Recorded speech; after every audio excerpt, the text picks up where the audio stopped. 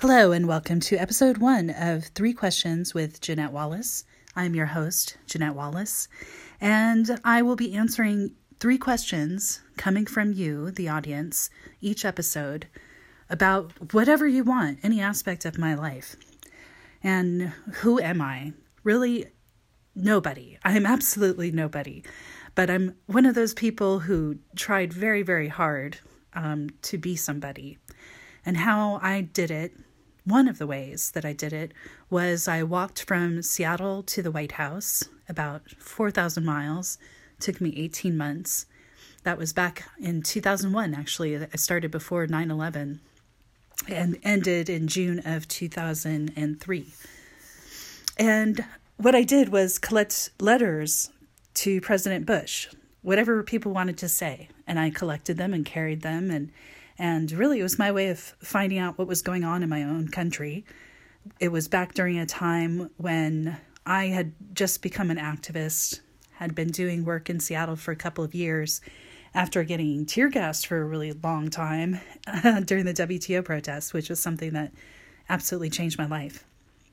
But I got really, really frustrated with meetings. I was going to like 5 4-hour meetings a week at least, and then protests and marches and rallies for the same people over and over. And I thought there's got to be something more to this.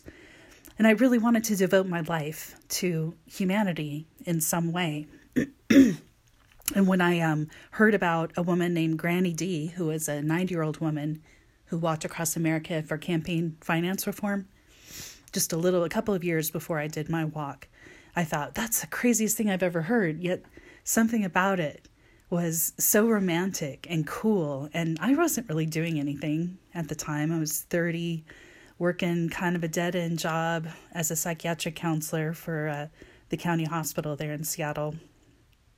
And I had nothing but youth and time and energy. And I decided that if it was the last thing that I did, that it was worth it. That I had this calling to be a pilgrim, which is an ancient calling, and it's not very lucrative. I don't know why I couldn't have been called to be like a doctor, but that's what I did. I had a calling to be a pilgrim. Now, after that, I realized quickly that nobody really cared about pilgrims. We don't really have a place in society, and everyone just kind of thinks you're weird. So I tried to pitch my story to a few people, a few authors, and gave up and decided, after working with labor activists for so long and these big scary union guys, but I really kind of liked them.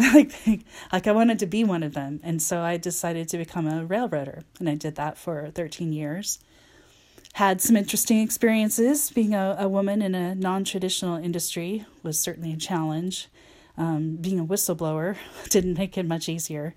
So a couple of years ago, I got disabled from my career from an injury that actually started back in 2008. Now I can't walk a mile, and I had to figure out what to do.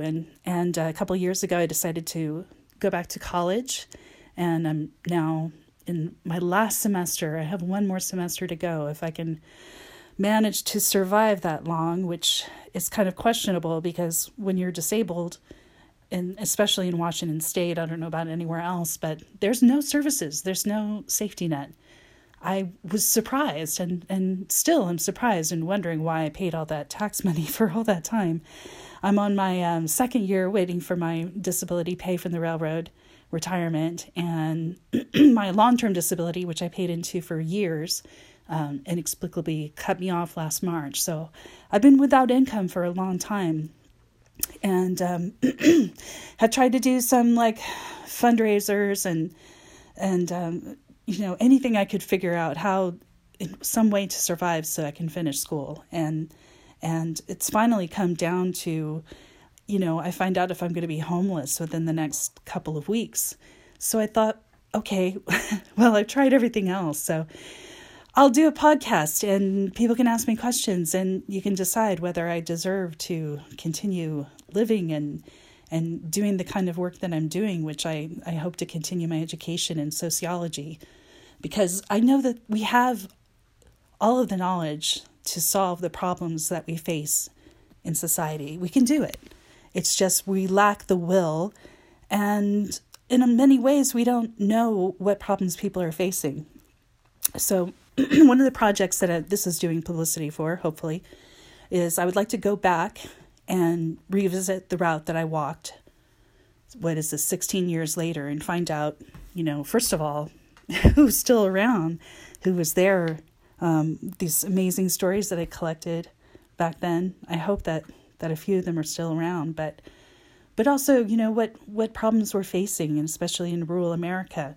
How can we find ways to be empathetic again and be compassionate again and care about each other again? And so this is my contribution to the effort, trying to make a world a better place. And I look forward to your questions.